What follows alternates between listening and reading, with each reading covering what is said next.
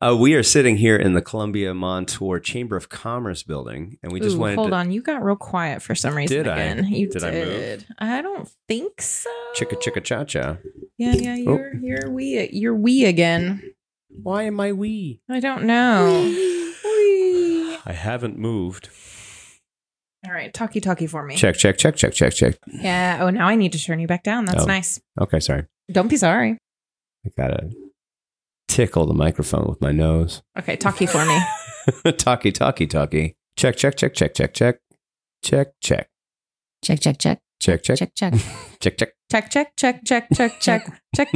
Let's see if we all check at the same time. If it's okay. Pick a little, talk a little, pick a little, talk a little, cheep, talk a lot, pick a little more. Pick a little, talk a little, pick a little, talk a little, cheep, check. talk a lot. I would alienate our audience to let them know that I despise that musical.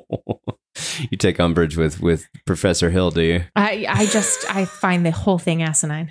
That was my very first musical. Aww. I have such a soft spot for that musical. I have a soft spot because my dad used to always do that song, and my job was to try to hold on to the pick a little, talk a little, pick a little, talk a little. Oh, wow, pick, he would pick, sing over top. A little more. Yeah.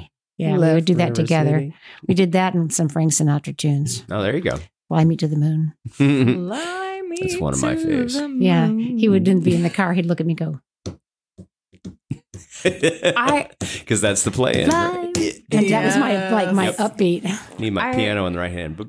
I should have a soft spot for Oklahoma because my grandmother and I used to drive to school every morning going, oh, what a beautiful morning. Although my grandmother is genuinely tone deaf. And I attribute a lot of my issues with singing to her being tone deaf and singing with me at a young age. I learned a lot of bad habits. My grandmother was deaf, and there's nothing... I didn't know your grandmother was deaf. Yeah. That whole side of the Sechrist family in the lower Northumberland County, the Deppen family, have hearing challenges. And my grandmother, she went deaf when she was 18, or started losing her hearing when she was 18.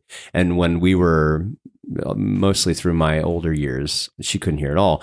But there was something about the way she would sing when she would rock a baby that was so lulling. It was there was no root center at all in the pitches that she would sing, but there was just something, because it was only vibration. She was only feeling the vibration of the thing. Wow. I don't know. That's fascinating. That's a near and dear thing to my heart. I wish you had a recording of it. Yeah. Oh, well, I don't know if I'd have a recording of her singing to a baby. But yeah, she was the maternal figure. She was one of 8. She was the eldest of 8. Right, mothered the bottom 4. You know, My mom was at the bottom of her 9, and so she's the baby. Scrappy. She's not quite the baby, but she's close. And man, she and there were only 3 girls, so she can hold her own. Well, that's not true. There's more than 3 girls. I'm a terrible, terrible daughter. Okay.